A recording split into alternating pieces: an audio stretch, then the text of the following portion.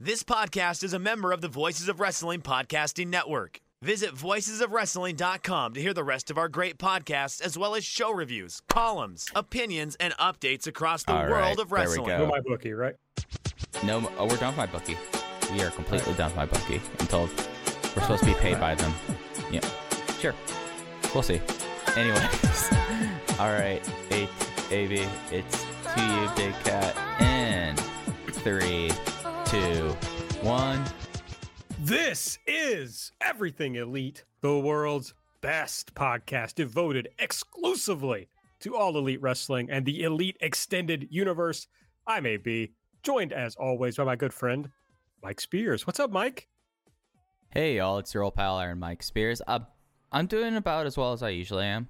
Like, I usually have like a witty catchphrase here. I've been at a 6 on the mental health meter, for a while, even though really it's much less than a 6, but that is a display of my mental health, the fact that I'm unwilling to just simply erase a part of the thermometer. But, I'm trucking. Let's keep it to that. How are you doing, AB? Doing okay. I'm grappling with my recent soda consumption. Sure.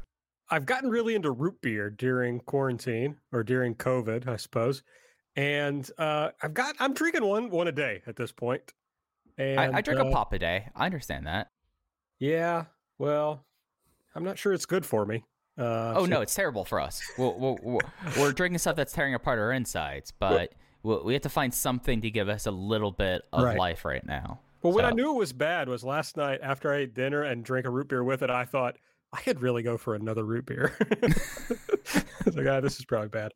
We're also joined by Nate. Nate, what's your soda consumption? Well, so we did just discuss soda to open last week's show. Just to throw that out because I was drinking a 7-Up. We talked about DNL for 25 minutes. All right, well, let's keep. Yeah, no, I was thinking the same exact thing today actually because I have been probably drinking a 7-Up a day since I bought one of the little packs, one of the gimmicks. And I was out and I was thinking, I should stop by Walgreens so I can get a cola, so that I can have some semblance of energy for this podcast recording and pretend like that there's any sort of internal, combustion, any sort of internal combustion driving me forward. But yeah, no, I was like, really been drinking a lot of cola.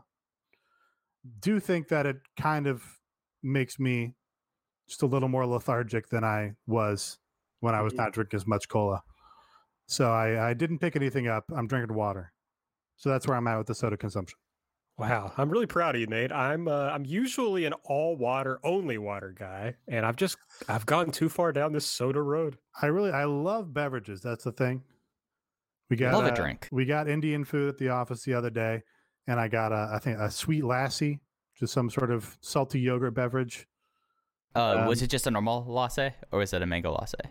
It was sweet. No, it was salty. I'm sorry. It was the salty lassi.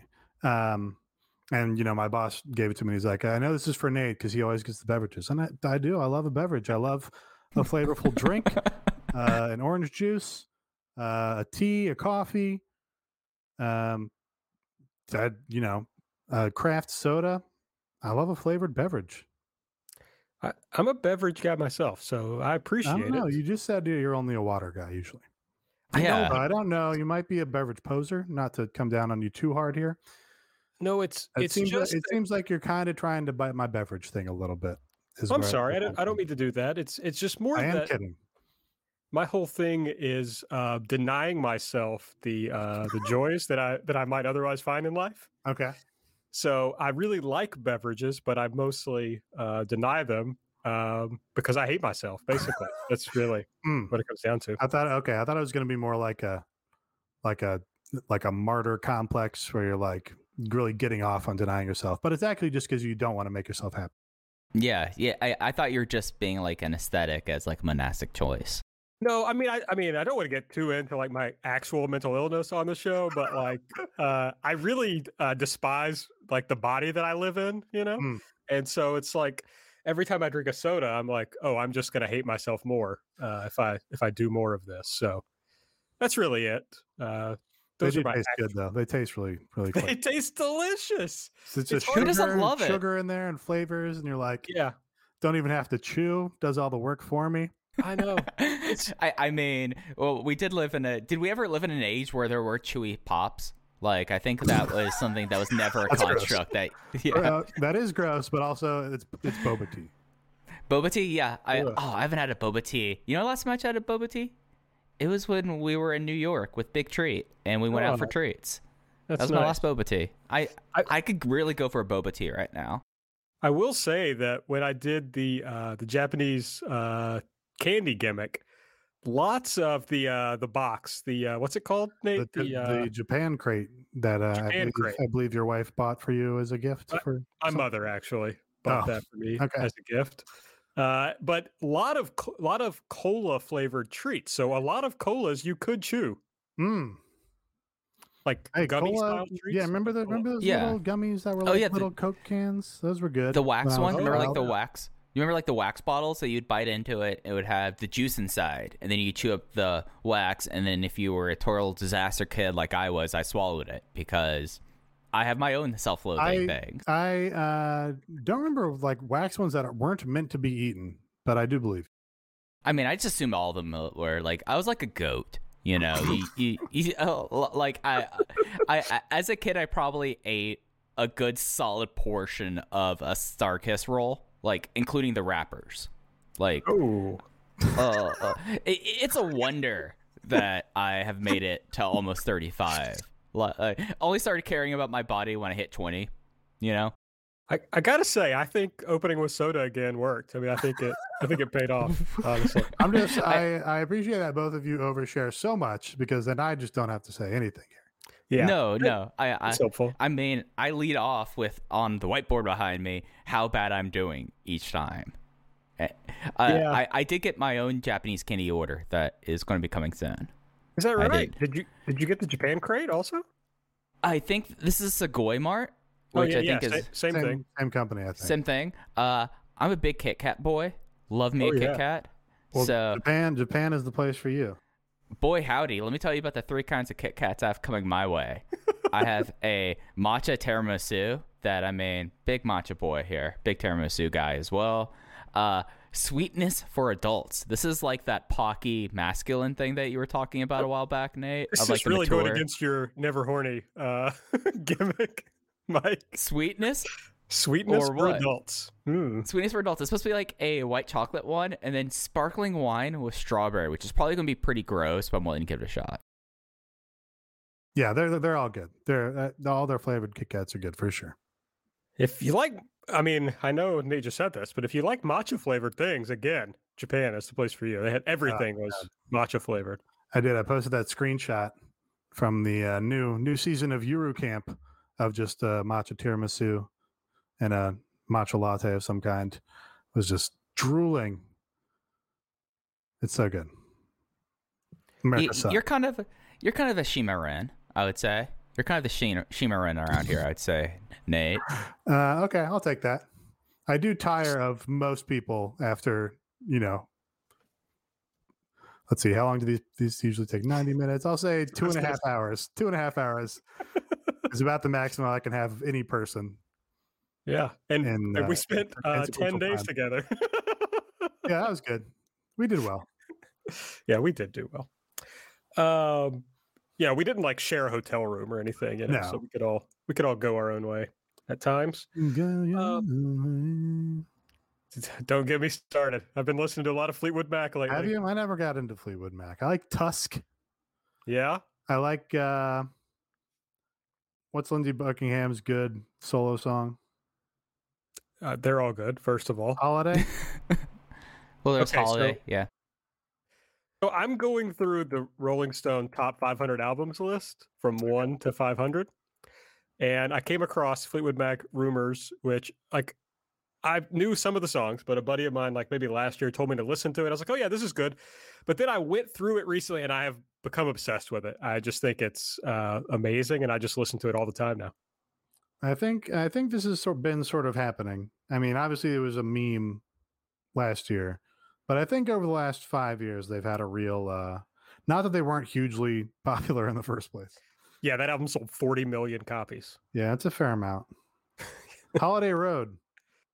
That's the big one. Yeah. Hey, I feel like once every 20 years, Rumors gets a really big theme because remember Bill Clinton's 92 election, he used Don't Stop Thinking About Tomorrow. Indeed, I do. And his name. And Rumors, an all-time album about everyone cheating on everyone else with people within the band.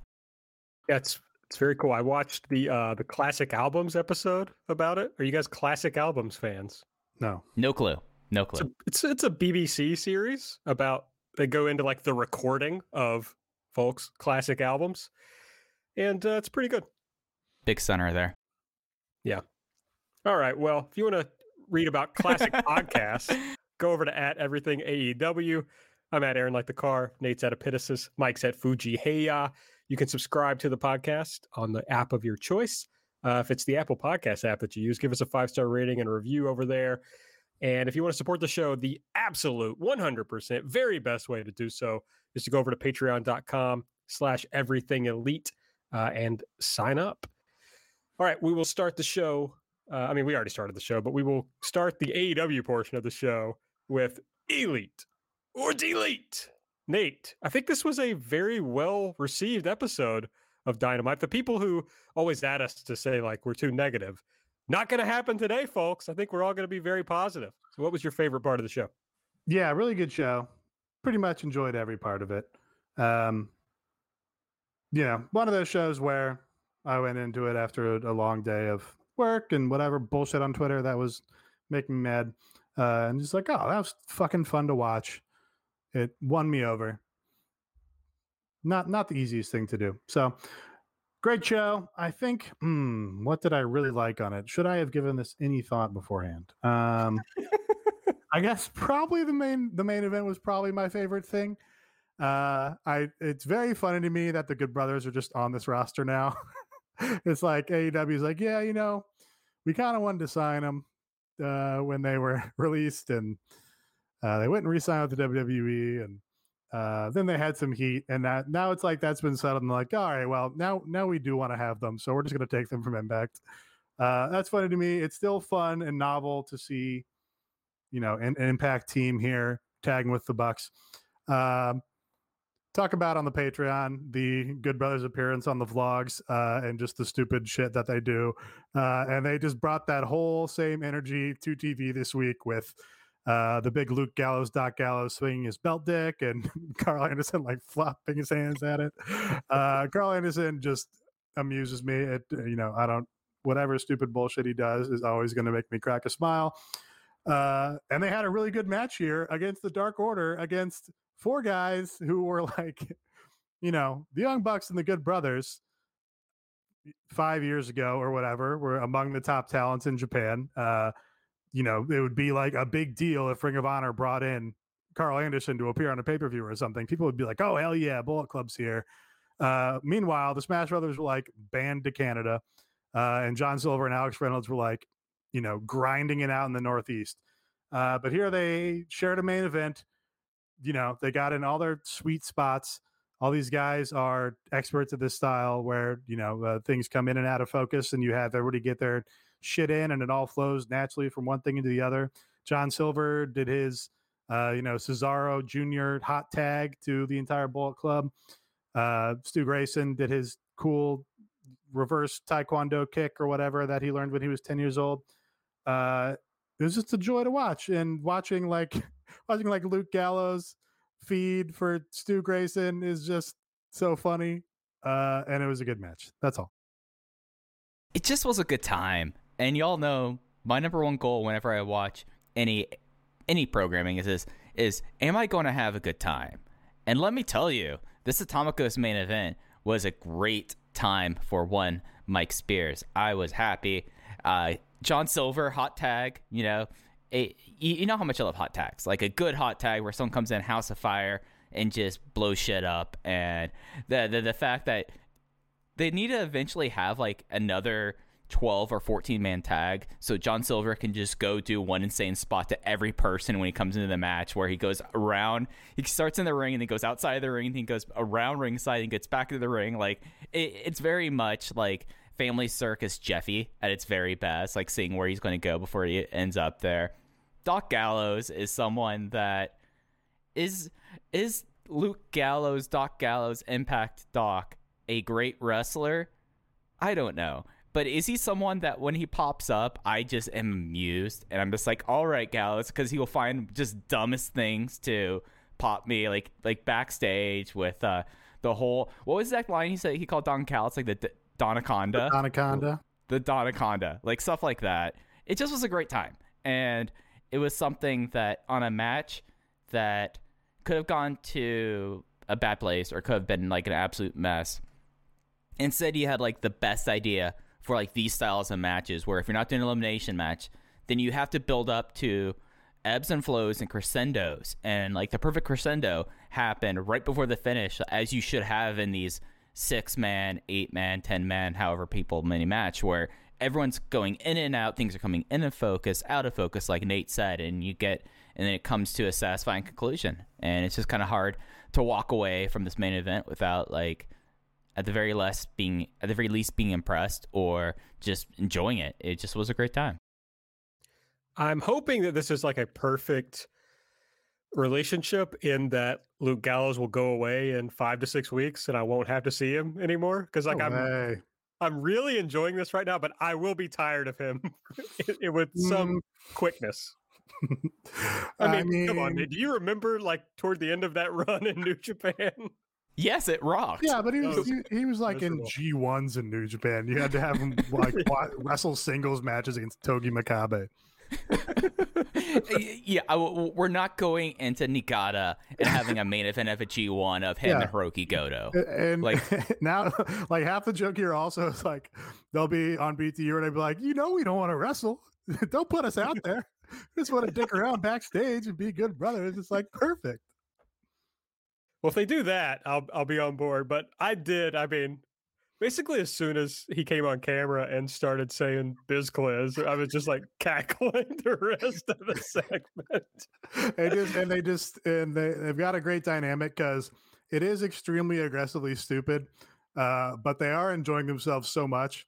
But they play it well because even if you hate these guys and you think all the dick humor or whatever is sophomoric and not funny or whatever, like the Bucks are right there on your side being like, oh my God, I can't believe you guys are still like this. Like, we are parents, we are adults, we are millionaires. You guys need to grow up or whatever. So we run a wrestling promotion. Yeah, they're having their cake and eating it too in that way.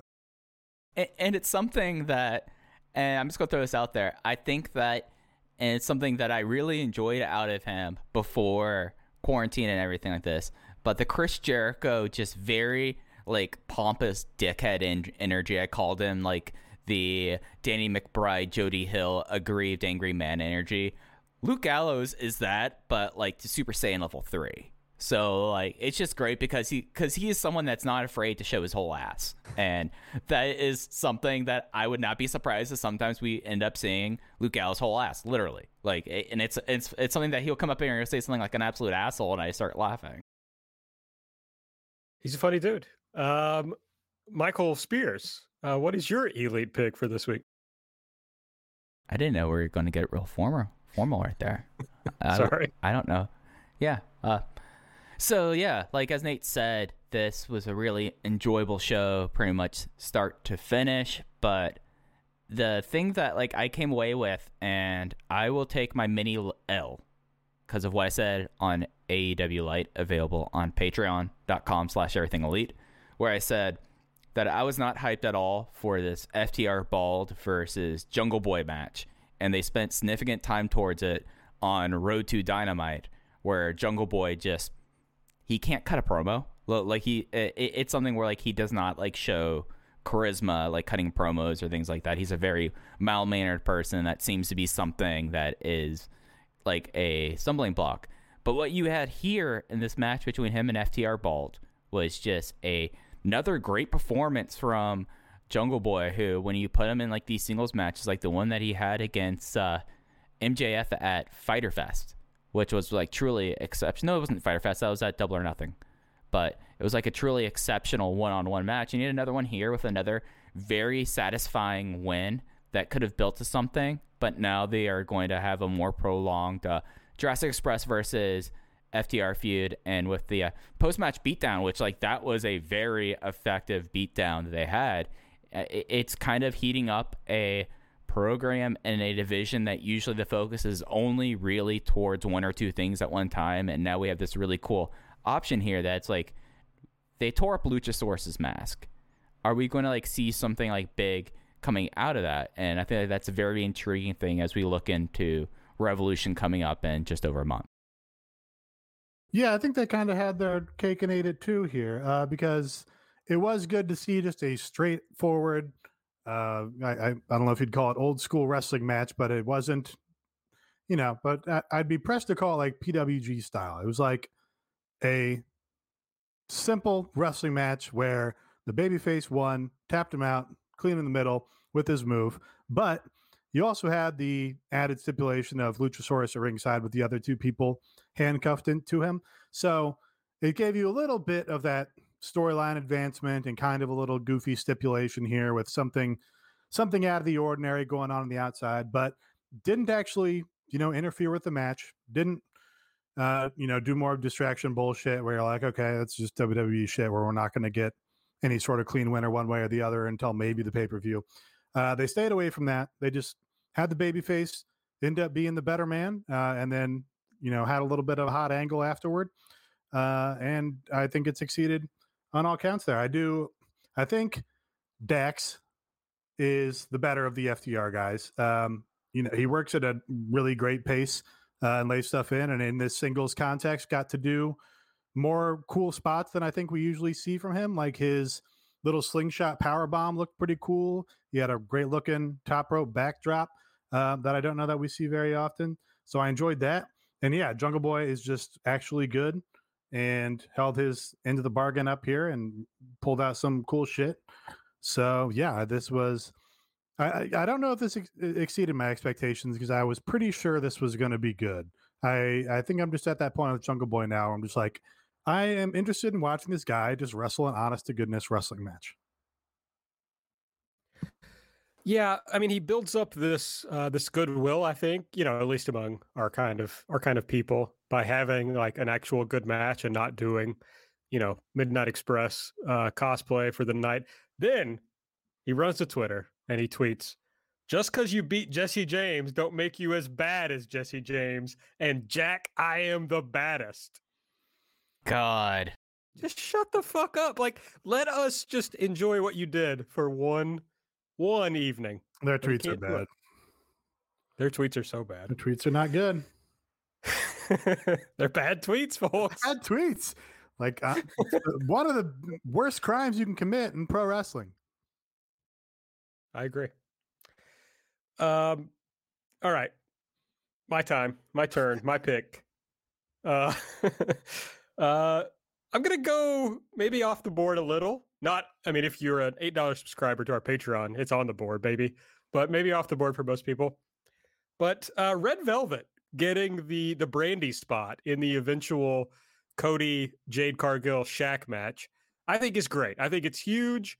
I think it's a great way of, it fell into their laps, but working in someone who you wouldn't have expected to be in a spot with, Shaq probably on this pay-per-view in March. And she comes out there, stares down the camera and cuts a really nice promo. Doesn't feel like the moment's too big for her. Also, she's a good worker, so maybe that will be helpful to Jade. We don't know what Jade's level is at this point. We'll find out. But anyway, just happy that they put her in this spot and that she so far is delivering. So good for her.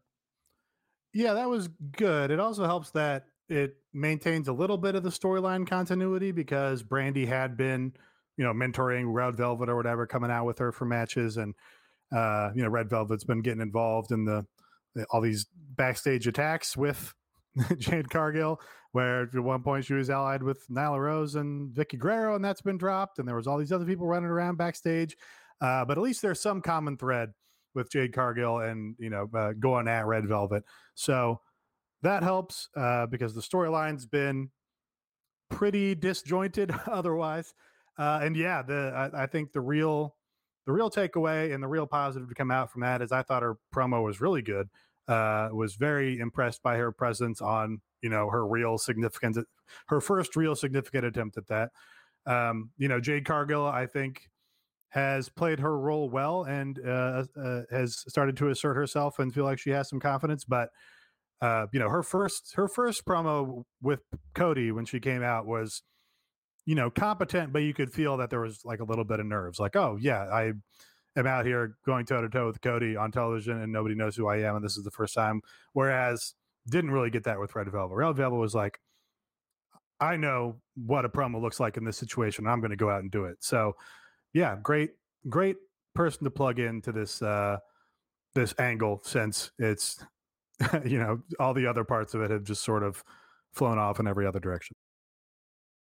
It really was something that last night we finally had coherence in the storyline, because we had this segment and then we had Shaq on their fake award show, and Shaq like laying it out there, and then now we in a lot of ways, Red Velvet has over the last few weeks has become the glue of this storyline, and it's something that's very necessary with how disjointed and how kind of pie in the sky of an idea it felt for a long time. But she brought the added gravity needed here, and it's something that, like, you see someone stepping up to the plate and knocking out of the park in a scenario where we've seen people in those scenarios completely just fall on their face or, strike out. So it was very nice to see her step up, especially considering that she's someone that ever since they have been stationed in Jacksonville, she has been someone that's really, when they've given Red Velvet an opportunity on Dark, and I believe in other fashions, like she's been on Dynamite before, she stepped up, and it's nice to see that she's starting to get recognition for that, and it's going to be on her in a lot of ways for this match. If this is how this way is going to go, it's going to be on her, because you look at Shaq, we don't expect Shaq and Cody to be doing anything other than brawling and like this, but it's going to be someone that you're going to need to have Red Velvet be able to show up, unless Jade Cargill is this Utami Hayashishita like prodigy out of the gates. So it's nice to see someone like step into that role, and then when given an opportunity, just completely kill it. So yeah, no, Red Velvet was a definite highlight of last night. All right, well, let's hit the listener elite. And in fact, we have a massive elite, our first ever massive elite in the listener elite section. Our friend Kara from Twitter says, massive elite, the most electrifying move in sports entertainment, the lion salt. As Chris Jericho bounces back from his shitty lion salt from last week and hits one, and then, very pointedly stares the camera down. Yeah, good fuck you energy from Chris Jericho there. Love both he and Britt Baker did a great job of hitting their finishers and staring the camera down, which is just a nice little heel bit to do. All right, well, let's talk about the things we didn't like. And, as we said, I think we're going to be pretty picky here, because we pretty much liked most of the episode. So, Nate, get us started. What was something you really didn't like from this show? So this I did give some thought, and mostly because I was listening to the Flagrant Ones podcast today, and they spent a lot of time taking it to Shaquille O'Neal, him specifically, with reference to burying Donovan Mitchell on the Inside the NBA show, and then getting mad and whining about it on Instagram. Yeah, so he cuts this promo on the awards show and just doesn't have anything for it. I don't know. You would expect Shaq to have better teardown promo chops, right? Like, he was one of the most engaging guys in the NBA, supposedly, in his time there. He's like, oh, he's actually funny. Shaq can actually be funny in commercials. Shaq actually can act in movies. Shaq should have inherited some kind of trash talking ability from being in the NBA at the time of Michael Jordan. Like, there has to be something deeper there that Shaq can tap into, where he can actually cut a promo on Cody and make it like feel genuinely insulting, or make it feel like he actually means some part of it. But he doesn't have any juice. Like the rest of the guys on the Inside the NBA show, like, they have very low interest in even the NBA. It seems like they've, they watch whatever show, watch whatever game they're there to watch. and they don't really care about basketball otherwise. So he comes here to AEW, and he just doesn't have any juice here. He calls Cody a punk, calls him a punk, says he has stupid blonde hair. And I'm not even clear as to why he doesn't like Cody in the first place, because the whole storyline went awry because it was based on the idea that Cody called out Giants, but then Shaq explicitly said, no, I'm not mad at Cody. But now it doesn't make any sense, and there's just no fire or juice coming from Shaq's side of it, which goes to what Mike said, that if this is going to work, it's going to come down to really Red Velvet and Jade Cargill putting something together. Yeah, and it's something where when I said everything was kind of falling into place, when we have some coherence here, you have to be like, Shaq, dude, we know that you kind of have this like personality that's very laconic, but we need you to like show something and some sort of coherence, because there is the whole entire Cody and Shaq aspect of this whole entire storyline has had no coherence whatsoever. And even though like Shaq like finally acted like he wanted to be in this match or wanted to have a fight with Cody, I don't feel like we're asking for too much for saying like, hey, what's the motivation here other than Jade once saying like, giant killer, you think you're a giant killer? Like, that's kind of the only reason why we are here, other than what happened later between Jade and Brandy. So like, and the failing of that is like, you look at Cody, that when he's cut his promos have been fine. Jade has greatly improved. Red Velvet stepped up and immediately became one of the better things in this angle. Shaq, you're coming in here for this. You're supposed to be this big star coming in here for this. Do you care? Or is it something where you're just kind of doing this because you know it's good business to do this? Yeah, I just think he should care more. Like, we're supposed to believe he's like a big wrestling fan. He always, danced around doing something with the WWE and never did it. And now it's like, oh no, now here's your chance. And it's just like, I thought you would have more fire or more ideas instead of just feeling like you're going through the motions. Yeah, I mean, he does a better job making fun of Charles Barkley, than he did here. So, yeah, I don't know. I don't expect him to care too much because, like you said, he doesn't seem to care about the fucking NBA, which is like his job. Right. I mean, I get not caring about your job because fuck your job. And he's got $1 jillion. So what does he care? But why do this? Is the idea of this you want to do it because you have some passion for wrestling? This is what he should care about if he doesn't care about his job. Right. I mean, as far as I know, he's not like his Turner contract doesn't require him to do this match. I don't think. But yeah, no, I mean, yes, it makes sense to not care about your job, but it's like also his whole life, how much of his life has been about the NBA. Right. You would think he'd have some interest in the games, but he doesn't seem to, other than, as you mentioned, talking shit about Donovan Mitchell for no reason whatsoever. Yeah, I think this match is going to be, and this build is going to be a huge test of the Cody Ace energy. What can he draw out of Shaq here? Can he put something together that makes some sense? So we'll learn a lot more about who Cody is during this. I kind of feel like the ship has sailed on it making sense already. Yeah, I just hopefully just like they can get to the finish line in a way that doesn't that does some favors for Cody and Red Velvet, I guess, and really in Jade Cargill. All right, Mike. Wow. All right, Mike, buddy, you got something in mind that you didn't like from this show? Hi, I'm the Muddy. Mike, buddy, all went into one. Yeah, I've been feeling really good about AEW lately, so I'm having to kind of just go out seeking something. But Arn Anderson, I guess we're just really fixated on this one program, but Arn Anderson just being like, hey, I'm going to ramble for a while. And then just cutting just like the most, like, I remember your dad fighting in the LA Forum and then flying so he could see his baby.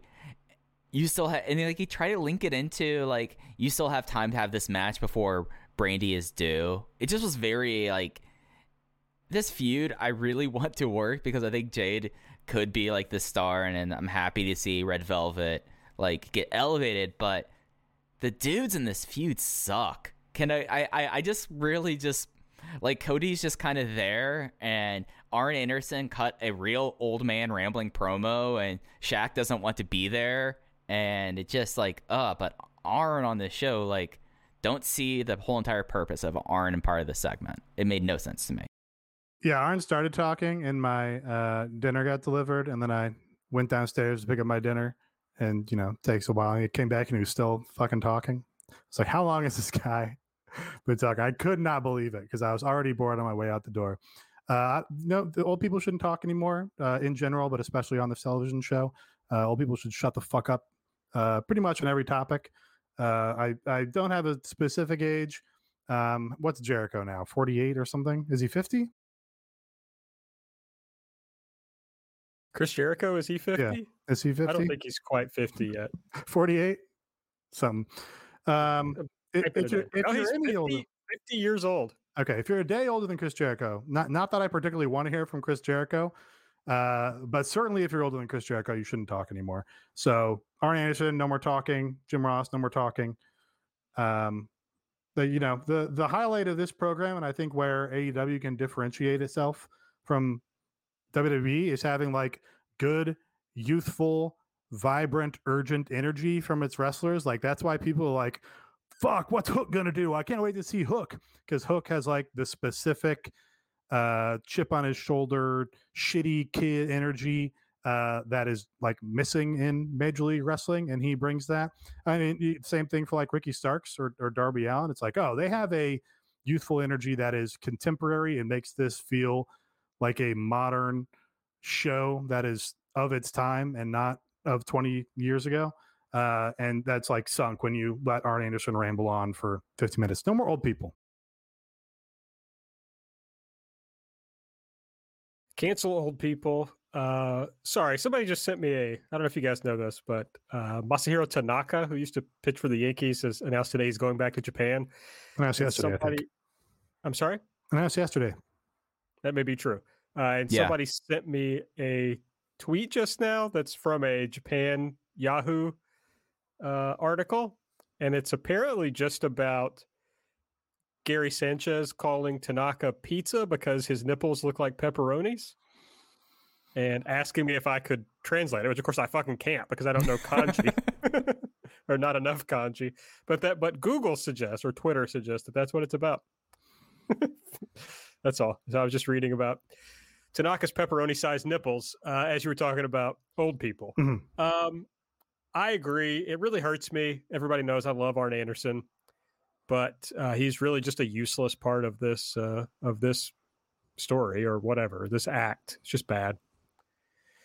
I agree. Speaking of things that I think are useless, my delete, they have somehow made me not excited when Adam Page shows up on these shows.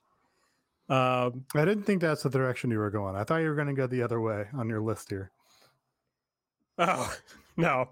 That was kind of an afterthought. It wasn't that bad, really. We'll talk about it when we get there. But this is the weak part of this segment, I think. Okay, go on. But fucking Matt Hardy coming out during this match. Matt Hardy anywhere near Adam Page is bad. But then Matt Hardy being like, oh, hey, don't you need some new friends? Don't you need a place where there's not people who are bothering you like the Elite did? And it's like, as somebody pointed out in our Discord, he's offering exactly what the Dark Order offered Adam Page. That's the same thing. We're just doing the same angle. Every Adam Page angle is he going to join up with these people, or is he going to continue being part of these people? Just like all the angles, as Nate talked about, I think, last week. It's just like, can we please get away from this and just let Adam Page do anything else? Before COVID started, they had this guy looking like the next big, huge star in this company. And maybe when fans come back, they'll just be able to flip the switch again. But it's now to the point where I would just rather him not be on the show if they're going to do these angles constantly. I hate it. Yeah, I mean, my own, like, if I'm doing work on behalf of the promotion and I want to justify this, it's like, okay, I like that all these people want a piece of Adam Page. It's like, okay, he's a star. Like, The Dark Order wants him because he's a big star and he's really good. And Matt Hardy wants him because he's a big star and he's really good. That would be a okay justification, I think, even though I just don't need to see Matt Hardy on television every single week or twice a week. But yeah, the turning it all into I want Adam Page in this group, and also he's sad about it. Is not, I think, beneficial to what made people excited about him. It just comes off as like just stale, like for lack of better word, stale. Just like the fact that you literally finished that storyline, or what we are assumed to be the end point of Adam Page and the Dark Order. You finished that last week, and now you are doing it again. So I don't know if I'm to the point of Aaron and thinking that he should just go away or just go wrestle and do things of absolutely zero consequence other than just being a guy right now.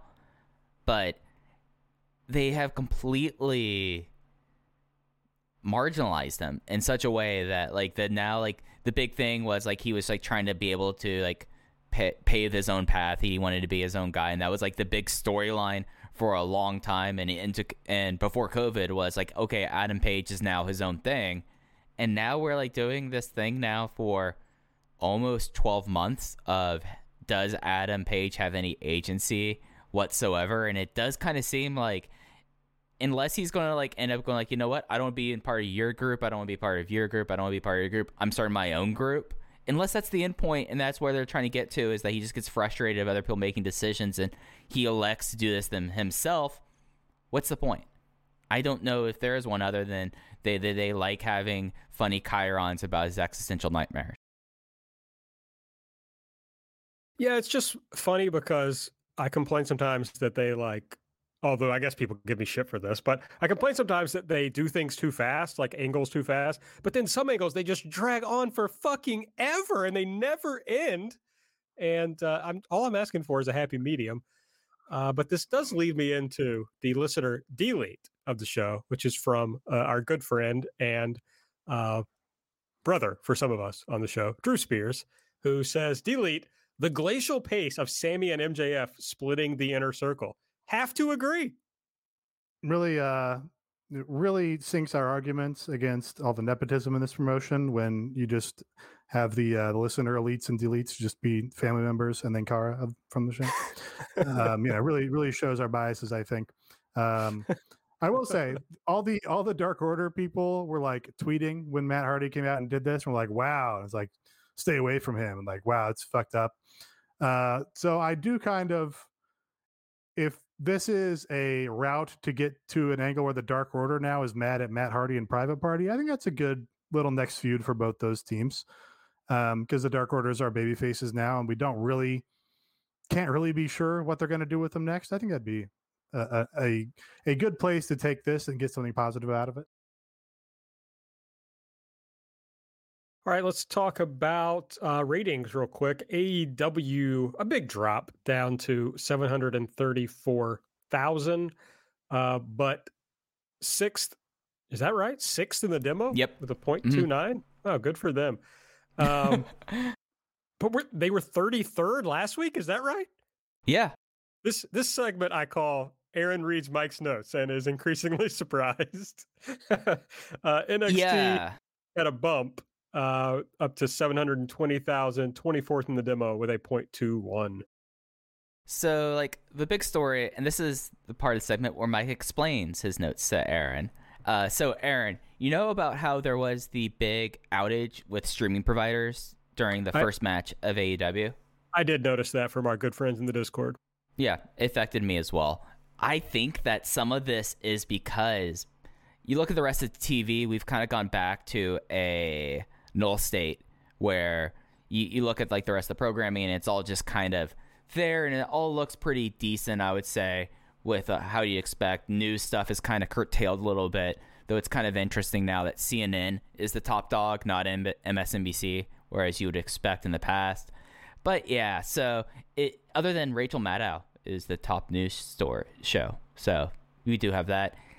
But I think this is something because there are certain things that Nielsen pulls from to develop their rating, especially when it is non-traditional cable.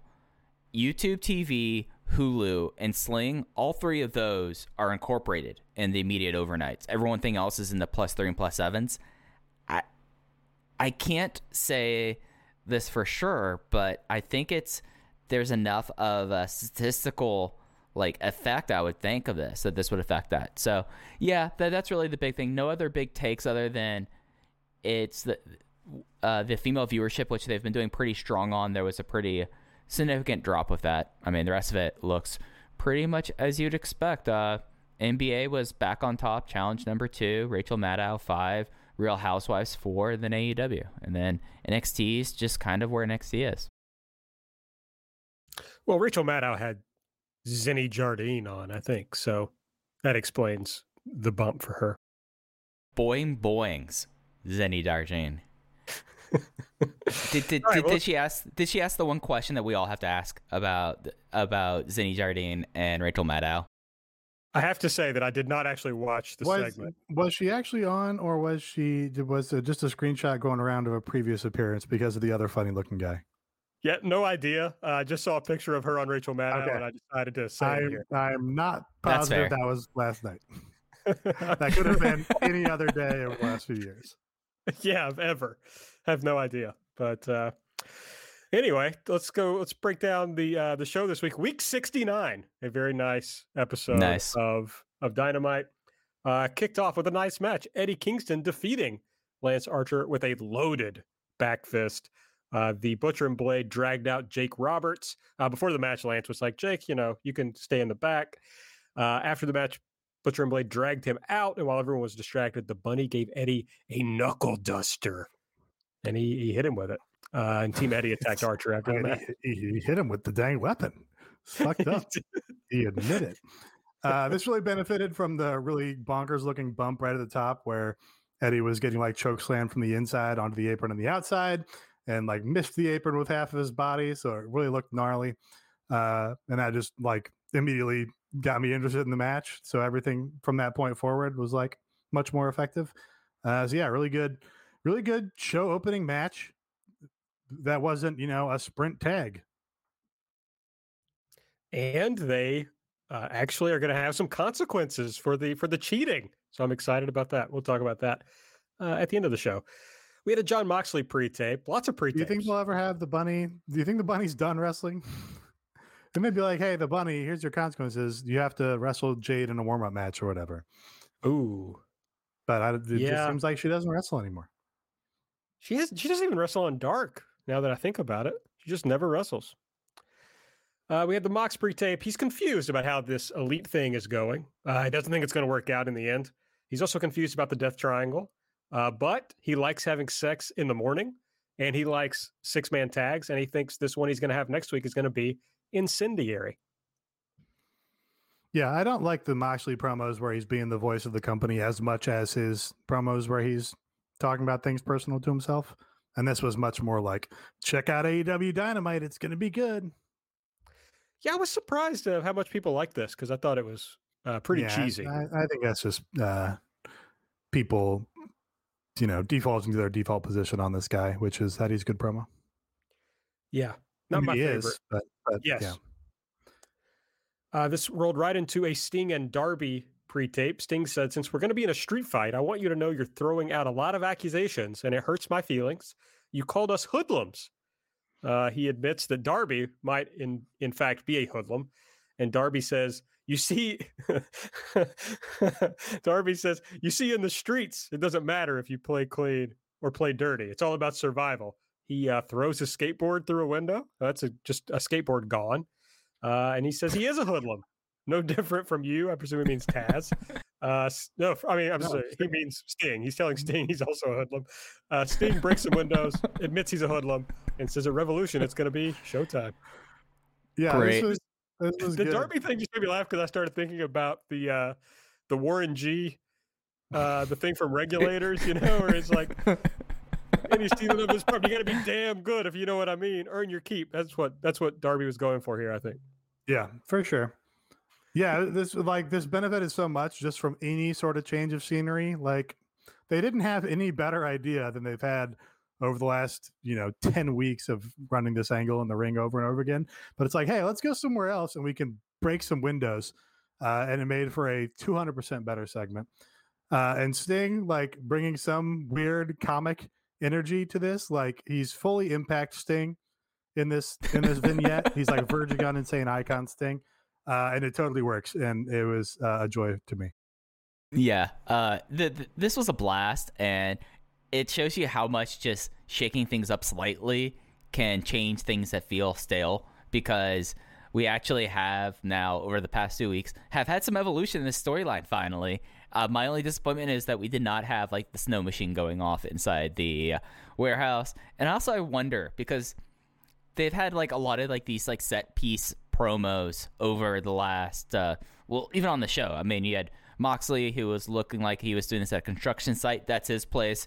Darby gets an abandoned building, and then Pac gets his former church-like place. It makes me wonder, like, how many buildings do the Khans have access to in the city of Jacksonville? I need to ask the real Duval heads and see what they say on the streets about this. Well, you see in the streets, Mike, doesn't matter if you play clean or dirty. It's all Like, I would survival. recommend, if you know any hood barbershops in Duval, to go check those out and see what's being said in the hood barbershops.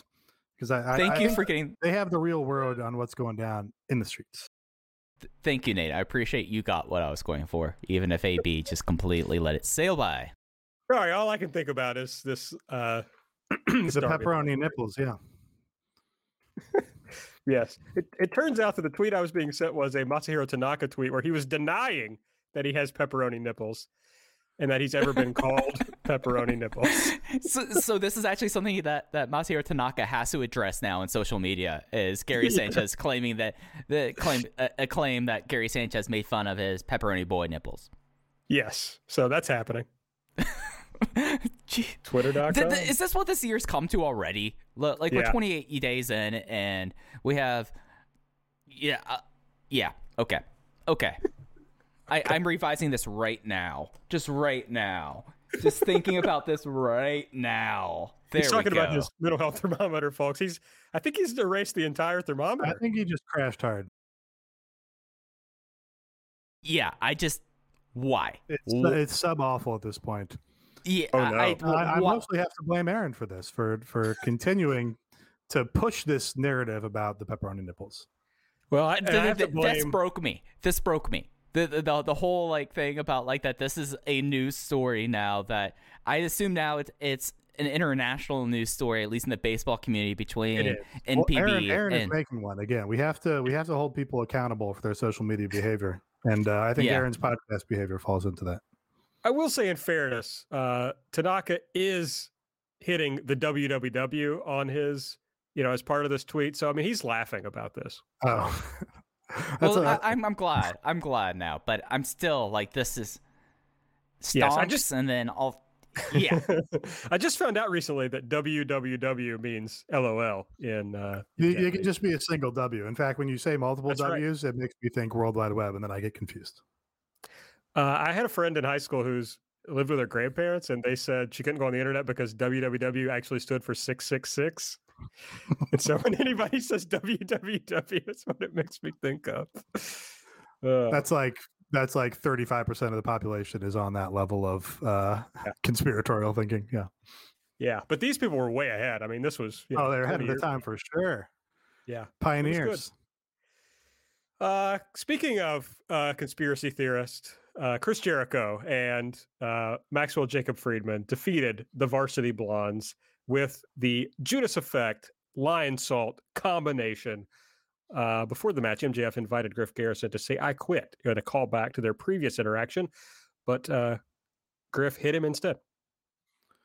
Yeah, really, like I said on Twitter, really maximizing the use of Brian Pillman here, I think. And yeah, really, I'm so bored of Chris Jericho, but this exceeded my expectations because I was like, oh, wow, Griff Garrison really showing some fire here. That kept me engaged. And Judas Effect, still a great looking finisher on top of the Lion Salt. So, yeah, it was good. Yeah, Brian Pillman somehow finding like the ideal role for him is just being a plucky babyface with very little personality. Like, Yeah, he cannot show an ounce more of personality because his personality for sure stinks. So he's just got to be Griff Garrison's anonymous tag partner. yeah. Who has a lacrosse stick as a weapon, apparently, on Dark. Like, his weapon is a lacrosse stick.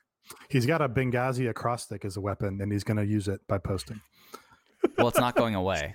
It's not. Even the acrostic. I don't know. I'm the Brian Pillman defender on this podcast. He had I think the worst match I've ever seen live, and that is how I will think of him until he has like an incredible match. Because I was at that Brian Pillman versus Tommy Dreamer match in MLW, and I did want to die.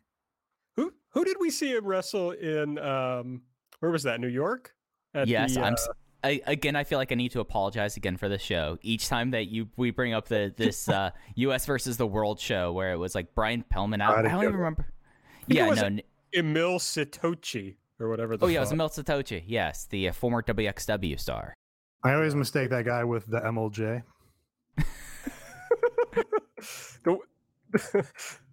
No, never mind. Not going to do it. Okay. There was a Pac pre-tape. He says Kenny's been acting like Billy Big Bollocks, and he just wants everybody to know that he and the Death Triangle hate Kenny. Kenny and his friends hate them back, and next week they're going to face the consequences. It was good. Oh yeah, Pac being good. Pac being great. Pac standing around the loft of his abandoned church in his wrestling gear, like just Pac being Pac. Yeah, Shaq. We got the Shaq thing that they talked about earlier. Cody came out with Tony Schiavone, and yeah, we've talked about this. So we're just setting up that match. Then we had pre-tape for there's a wedding happening next week, folks. Penelope invites everyone, and Miro tells us that Charles Taylor is going to be there. So I love Miro. I have to be when Excalibur threw to this, he said that Miro and Kip are inviting you, and it's like Miro is not getting married. You are the weddings in our culture are largely, thought to be like the most important day for the bride. That's like her most important day of her life's wedding, But Penelope, at least got to say like one thing in this because otherwise has been totally secondary in this angle. But I can't be too mad because Miro flashing his superstar smile and giving Charles Taylor a hard time is very entertaining, and Miro kicks ass. Yeah, but where is the bachelor party? We were promised a bachelor party. So I think Oatgan suggested that the bachelor party did occur. Maybe that was the tape segment we saw where Billy Mitchell was there. That was planning. Oatgan said the opposite. Oh, okay. Oatgan said that he went back and watched it, and it was they were planning the bachelor party. Maybe it's on Dark this week. I think it's probably not happening. It's really too bad because that does. There with is Charles there, with Chuck Taylor there dressed as a butler. It's a rich vein, and it just seems like we're not going to get it. It's something that like this wedding has been on the periphery for such a long time, but now I'm really sad that it's going to happen because I want to see more of Miro and Charles Taylor. Like, I feel like that we're getting like this very short thing here that, I mean, the old school like territory lover in me wants him to like have this be like a long drawn out like 60 days. He has to be the butler to all of them, and then he finally snaps when the days are up, and now we already get the blow off, which I'm not complaining about. I think that this storyline is interesting, and I think it's going to get the response it deserves. It's just like kind of feels like it's suddenly upon us. I just want something. I need something to deliver that makes sense of Penelope basically doing nothing in this angle for the last 6 months or whatever it's been. I've heard some people think that she's going to leave Kip for Orange, which I think is not. I don't think that makes sense for Orange going forward and having Orange continue to be a big star on this program. I think Penelope has to leave Kip for Miro, and then Kip just has to like eat it and be like, fine, I don't have any other friends. You can take my fiance. I'm just gonna continue to pal around. You remember that Chappelle Show sketch where the guy is masturbating in the corner in the dark? That's what Kip Sabian should be doing. What if What if Penelope leaves Kip for Charles? I that's better than Orange for sure. Yeah. And Charles, of course, isn't like famously married to someone like Miro is. Right. But I don't really. They are both Philadelphia people. That's true. I don't really know I if guess, that works for Chuck. I guess what I love about all this is that Miro, I think this was on Talk with Jericho, where he was like, man, when I talked with Tony about this big angle, as the best man, I just knew that's what I had to do. And then from there, I'll move on to my next thing. And it's like, this has been the dumbest, like the only good part about this angle is the Charles Taylor thing, which fell in their laps because Trent Billy got Mitchell. No, Billy Mitchell. I like the angle overall, mostly because of just Miro's performance in it. Like, sure. Yeah, it wouldn't work with almost anybody else. But he sold it like it was going to be this like big. We've already worked out 2 months of television on this angle, but it was like nothing really happened. Pretty funny. I'm gonna get excited for this segment on the day of and be like, oh boy, here comes the wedding. Something's gonna happen, and I'm gonna get into it. Next up, Hangman Page defeated the Hollywood hunk, Ryan Nemeth, with the buckshot lariat. The floor is open. So here's my Hot Young Briley. I guess I don't understand why his choice is to come in here and have his gimmick be I'm super good looking, and then he does a bunch of his older brother's taunts and spots. I don't understand that choice. I do. I'm kind of sympathetic and almost rooting for him in a bit. Like he clearly got clearly had a bad run of things in like FCW. Like he was there, I think, in the Bill DeMott era, and then after that, I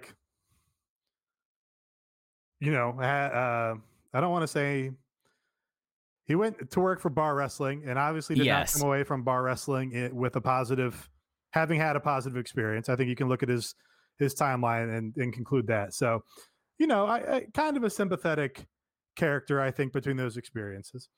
Sure. Yeah. I just don't understand why he's like, okay, I'm going to have generic taunts. I say hunk on them.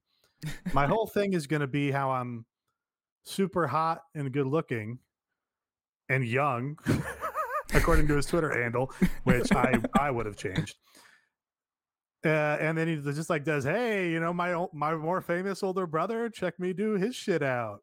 I would go a different direction if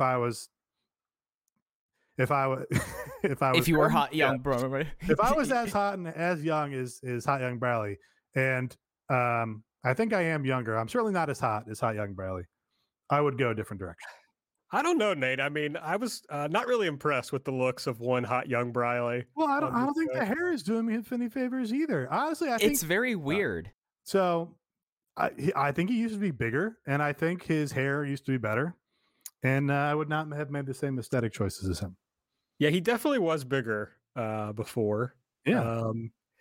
It was a lot of weird choices going on, but yeah, he is 36. So I think older than all of us. Yeah, I think we all come in as the Young Bucks. A lot of hay has been made about the Young Bucks still being called the Young Bucks. But at least that's like a team name. And Nick Jackson is still quite young. Hot Young Briley, certainly at 37, I don't think you can be called young, right? 36 is kind of pushing it. I mean, I wouldn't be young at 36. In wrestling. No. Yeah. 37, you're basically 40. Yeah. And when you're 40, you're basically 50. When you're 50, you might as well be dead. Yeah. So yeah, you've got basically a year left on the clock, Hot Young Briley. And then you're basically dead. It's just something I totally understand why he would want to, and I was actually talking with Drew about this, about him wanting to leave wrestling on better terms. Yeah. And if that's the case here, totally fine, totally get this nice little thing you're doing for someone that, I mean, as you said, sadly, the second chapter of this guy's career is completely going to have marks against it because of where he was based and who he was associated with. So totally understand that. But it's just one of the more bizarre things that this promotion has done has suddenly not only given a match, but given like premium shoulder content time to Hot Young Briley, the Hollywood hunk Ryan Nemeth, and then the match just kind of being there. Like this, like we've talked about this match more so than it deserved any effort because of how confusing it is that Hot Young Briley was here. I kind of want let's workshop better gimmicks for Hot Young Briley because he can do something better than I'm Dolph Ziggler's brother. That's what he did in this match. Yeah, I mean, it's pretty, like, to me, it's pretty easy to be like, my brother's more successful than I am, and it eats at me. I've failed at wrestling, and now I want to do better. And so you can either do that in, like, he can be embittered, or he can be like a really positive thing, like, I'm going to overcome the shadow of my younger brother, or whatever, or older brother. I don't fucking know. Yeah, with the younger brother, that's a different thing. Yeah, but it's like very easy. Like, that's an easy story to tell. Yeah. Oh, sure. And they kind of told it in the Road to video, but then he just like, he literally did the spots and had the blonde hair. Like, yeah, very strange. You might as well call him Rolf the Ziggler and just kind of get along with it because that's what he kind of is. Like Michael Schumacher and Rolf Schumacher, he's the worst brother. So. Oh, I thought you were just rhyming Rolf with Dolph. Well, I was there, but then I was able to pull it into something. I pulled that out of my ass. Was that pretty nice? You like that there, Nate? That was great. Yeah, I don't know the Schumacher family, but it makes sense to me. Well, I mean, you know who Michael Schumacher is, right? Yeah. I don't know Rolf Schumacher is the point. Fail son, a fail younger brother. Yeah, I only know one Rolf. And I think that's the dog from the Muppets. I'm not 100% on that. But honestly, like being like the bitter younger brother is a lot more compelling character than just literally looking like your gear was hand-me-downs from your older brother where you just put hunk on your ass instead of, I don't know, whatever weird thing that Dolph Ziggler thinks is funny and cute nowadays. But it's just, I would love to know what the justification about this entire thing is. Yeah, I can't work my way around it. It was a strange set of choices for me. And now I'm dealing with this right after Pepperoni Nipples and Masahiro Tanaka. Like, this is bad. Just Mike's had to deal with a lot here. Yes. I was going to clarify the bar wrestling thing, and then I realized I don't need to be on the other side of a V anytime soon. Okay. Jungle Boy. How about that? Jungle Boy and Dax. We had the hype video from Road 2. Then they wrestled. Jungle Boy won with the snare trap after the match. So they were handcuffed together, but they were like very noticeably, or I guess Luchasaurus was like very noticeably holding on to the things in between the handcuffs. Yeah. And then they they just like weren't connected or something because they like ripped them apart at the end or... Well, I think that's because they were probably gimmicked, and also that probably lessens the pain on his wrists if someone's pulling them away from him. Sure. Yeah, so they ultimately got away from him. They threw powder in his eyes. They attacked. They went to cut Jungle Boy's hair, but Marco, SCU, and Top Flight made the save. They first handcuffed Luchasaurus to the ropes and cut off parts of his mask. That's his true. Horns. Yeah, his horns. So, yeah, as we said earlier, I thought this was great. I thought that's what happens when you're too horny. Anybody? Mike just muted himself and backed away from his microphone, just so everybody knows. Okay, Team Taz pre-tape. I guess I can just do whatever I want to now. Nobody's going to interact with me. Taz is cutting a promo, but someone behind them is setting up Sting and Darby gear outside, for all the fans. And Hook and friends attack them. This was, just much better segment than, hey, Sting and Darby in the ring, and we're going to come out and be like, we don't like you guys. Just like any other idea is better than doing the same thing over and over again. Like, honestly, like this could have been bad, and I would have been like, at least it wasn't the same fucking in the ring angle. But actually this was good. And like I said, you just got like Hook's shitty entitled lacrosse kid energy, which is like, perfect. Like that. No, I'm not going to make that reference. And he's beating people up. Brian Cage did the Rey Mysterio lawn dart to a guy against the truck. Ricky Starks like really got a guy up to put him through the table. I'm not convinced the guy wasn't Aaron Solo because he was kind of hiding his face when he was down on the ground. But yeah, this was kick ass. This is like this segment is like all the youthful energy of AEW is like distilled here. Even though you've got like Taz feels very vibrant and contemporary. Yeah, this rocked. Like it was. I'm now full aboard Team Taz versus the Hoodlums now. Like this is they did enough within like 2 minutes to completely stoke any interest out in this feud and actually make it be something that I'm really looking forward to at Revolution. Next up, Britt Baker defeated Shanna with the lockjaw. After the match, Britt kept attacking kept attacking Shanna, but Thunder Rosa made the save. Good match. Britt Baker, big star.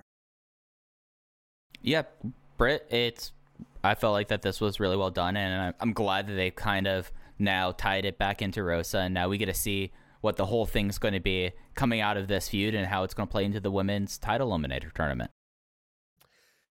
Yeah, Shanna put out a new T-shirt, and it's got like some stars on it, and I'm like, I mean, who knows? Is this some sort of like white supremacist shit? I mean, it's like terrifying. Yeah. Okay, MJF is backstage. He and Sammy, they're getting into it again, folks. They're not seeing eye to eye. But Sammy said he's not playing. Yeah, I mean, I wouldn't say it in that voice. I do understand that it's just they're doing this week after week, but Sammy was good. That's the thing. It's like Sammy's good. Always good. Yeah. So his thing when he said I'm not playing was like, oh, that's a good line.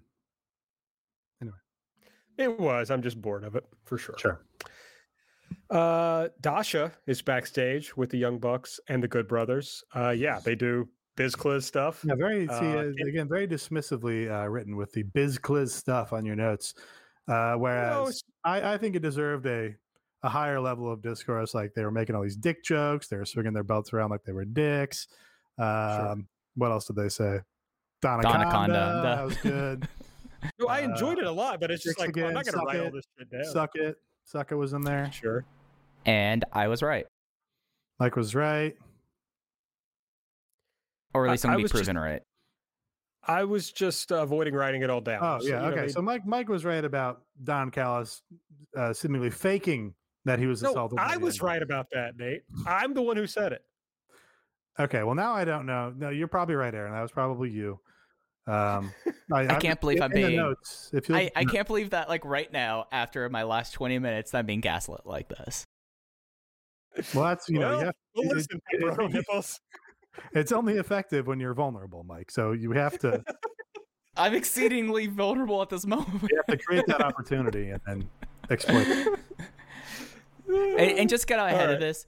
I do not want to see photos of Trent's nipples into my mentions after this. Trent's nipples? Why would you say that? Because Trent's known, as Chuck said, that he has big pepperoni boys.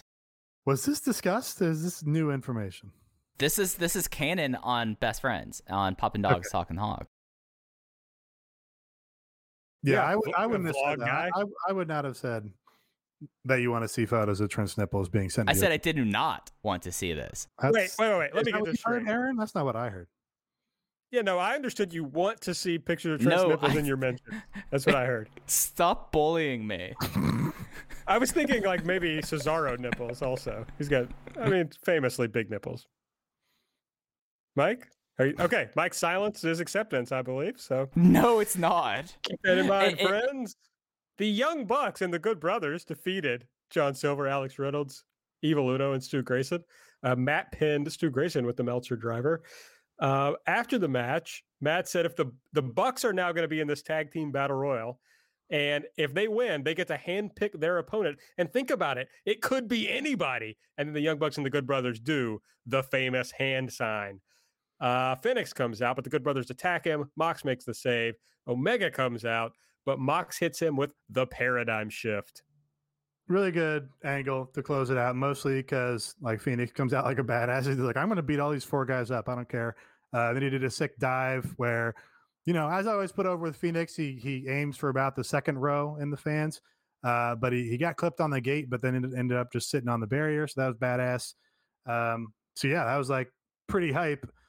Not like especially hype for, hey, we're going to be in a battle royal and we might win and then challenge our friends who we are mad at. That's like whatever as far as an angle goes for me. And, we've at length on this show, I think, complained about the tag team gauntlet battle royal booking ad infinitum. But everything else here was like pretty hot and cool. Hot Phoenix and looks like a badass. You get them both. Right.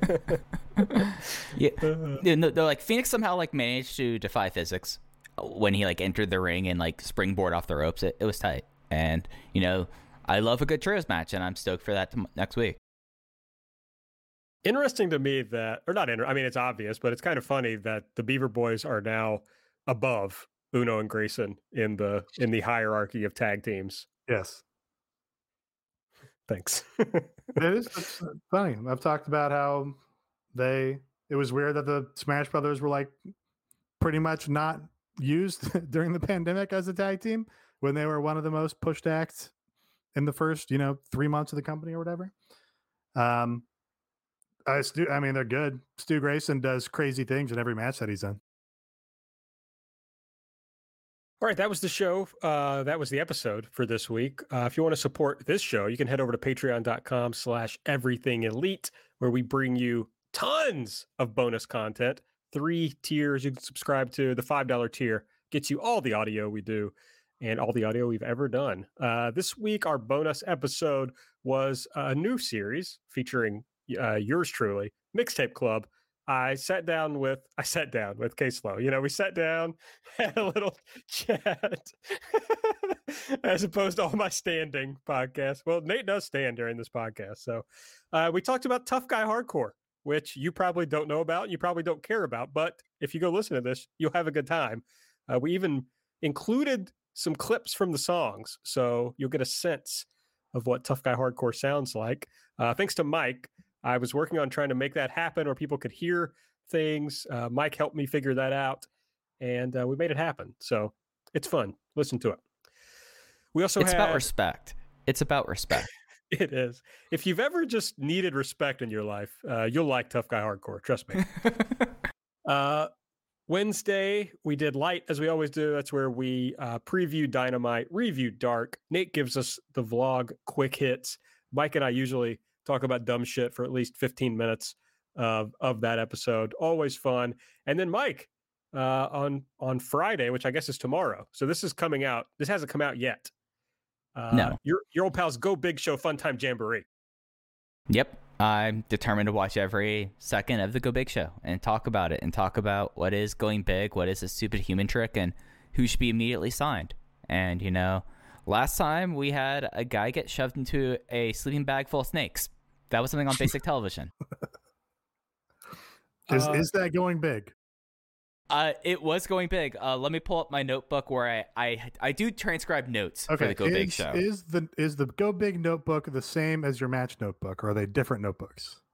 No, this is just a reporter style Phil notes book. Oh, that's disappointing. It's so I can flip through it. Yeah. Thought he was going to show us where he'd written "Go Big" on the front of the notebook. No. So it was a tank of rattlesnakes. They put 7 rattlesnakes in there. The guy lost his leg because of rattlesnake bites. He's been to the hospital 12 times due to it. And he advanced on. He had one of the highest scores of the episode. He scored a 91 on the Power Tower of Going Big. Yeah, that sounds very stupid. So in the next round, is he just going to get another sleeping bag full of rattlesnakes? I guess they're going to have to add like more snakes into it. I mean, unless he's going to do like full on snake charming, or like if he's going to be doing just like things you see in tent revivals. But I mean, this is the kind of content you expect, is me grappling with like what is going big, what is a stupid human trick, how many different archery things we have going on, because I have like an archery thing each week, and it drives me insane. I would like to see if he could shoot a snake like an arrow. That would be going big to me. That's enormously big. I mean, that's a hundo if you ask me. Yeah, that's automatic big stat. Yeah, and then you're all elite. I mean, at that point, you have to be signed. Right. Yeah, and then you're like, every show should open with you shooting an arrow that's actually a snake into Jim Ross or and- something. or into a plunger that sets off the pyro to start each week. Yes, sure. And There also we Jim go. Ross in a dunk tank. Yeah, I mean, yes, I mean that's the other thing. Like, there's dunk tanks on this. Cody talks about needing therapy about every episode once or twice. You know, So I'm sure it's Cody talks about his dad a lot. I'm betting that comes up. yes. It's the Cody needs therapy show. Much like the show and Mike. 'Cause they put him through Yeah, so many I- tribulations. Evolve 109 is the thing I'll be seeing my therapist this week. Next, no, Everything Elite 109? Evolve 109? Evolve 109. We got to go back and see what was on that show. I'm gonna What look it was up on right now. what was on Evolve 109? Let me check. Let me just say this: next week on the Patreon, we're still in discussions about what's going to be on the Patreon next week. So, but there will be something on Monday, as always, light. And then if you join, please join us in our Discord. It's almost the first of the month, so we got a whole new month of stuff for you. So patreon.com/everything elite. Interestingly, the main event of Evolve 109, very AEW centric. Joey Yeah. Janela with Penelope Ford defeating Darby Allin for the WWN title. Yeah, Oh, I think were me and Oatgan on the podcast of that show? I think that was the one where we were like, this isn't really what we want to see from Joey Janela. And then Oh, David yeah. Bix like blew it up and he's like, you guys don't think he's a good worker? Like, no, it's not really what we said. And then Joey Janela blocked us. so like this I'm is a pretty sure big that was this match. Well, it was this match. Yeah. Yes. This is the Melrose match. This may have had. Was this having Adam Cole signing on it too? Maybe I can't remember if Adam Cole made an appearance. Seems like that It- was probably the right era. it did have Saeed Al Sabah on the show. It did against AR Oh, Fox. I don't Saeed. remember that match, but Just Saeed definitely was either excited that I put him over on the podcast or on Twitter.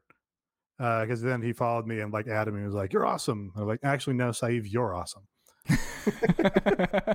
I love Saeed. I will never. I mean, for as long as I live, I will not forget seeing Saeed Al Sabah outside of Madison Square Garden. Yeah, just hang on the corner, hanging out. But probably Oatgan was like, "Hey, it's Saeed, right?" It was definitely Ogan. Like, oh look, Saeed Al Sabah. And I mean, this is the best part of the story. And Ogan always reminds us of this: that he was handing out flyers for a show in Florida. yes. That's flyering. That's Yeah, that's grinding to get people at your show. Is Yeah. going to Madison Square Garden to hand out flyers for your show in Florida. It was like a Jacksonville show too. Oh, It very might have good. been for the fake GCW.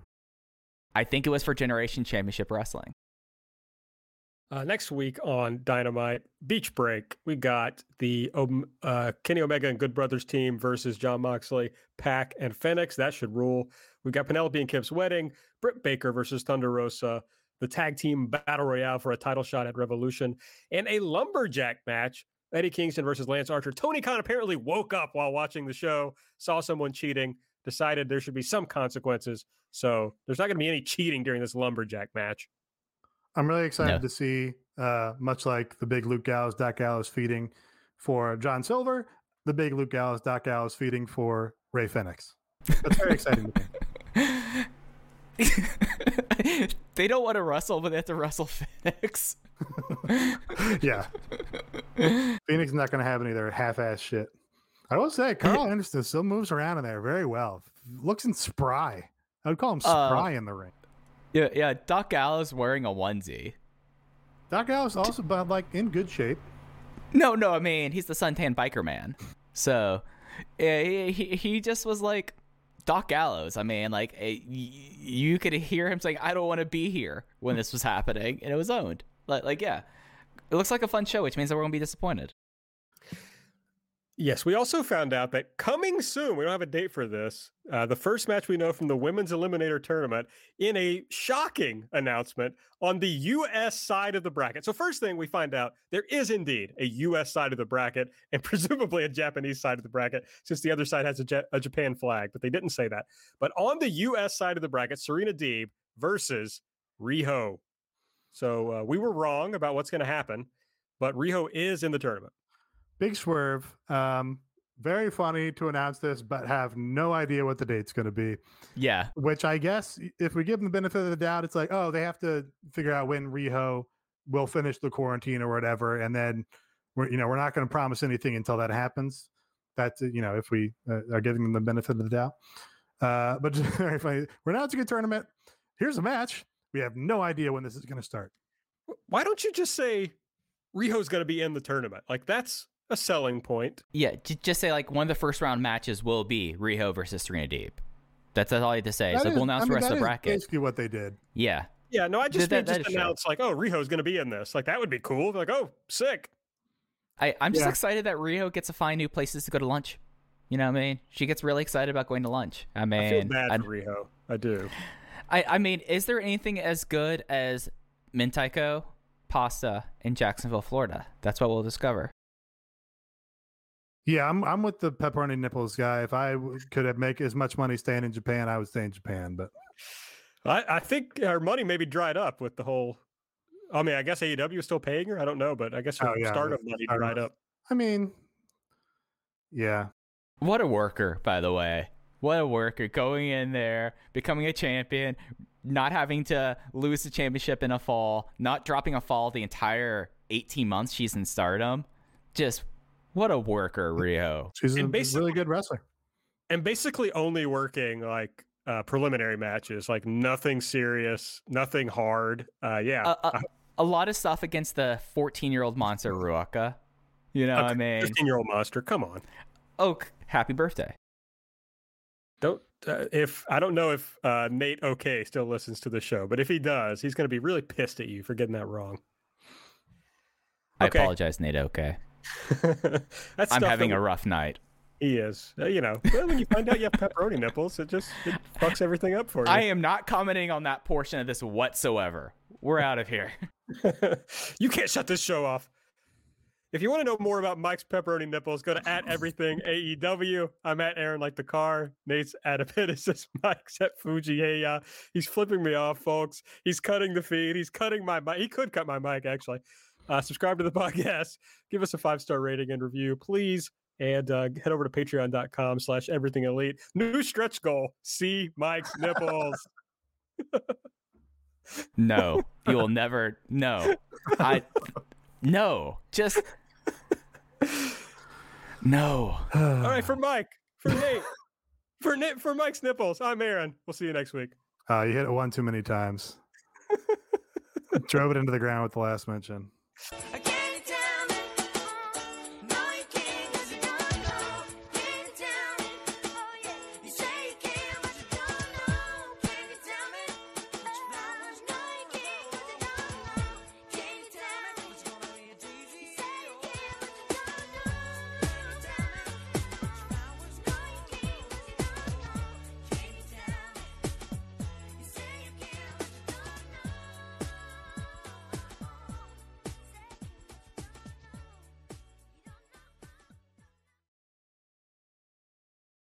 You should be saving for the future, but savings accounts suck, and investing can be scary.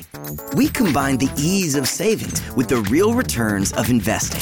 We call it Save Vesting, and it's only available in our new app, Stairs.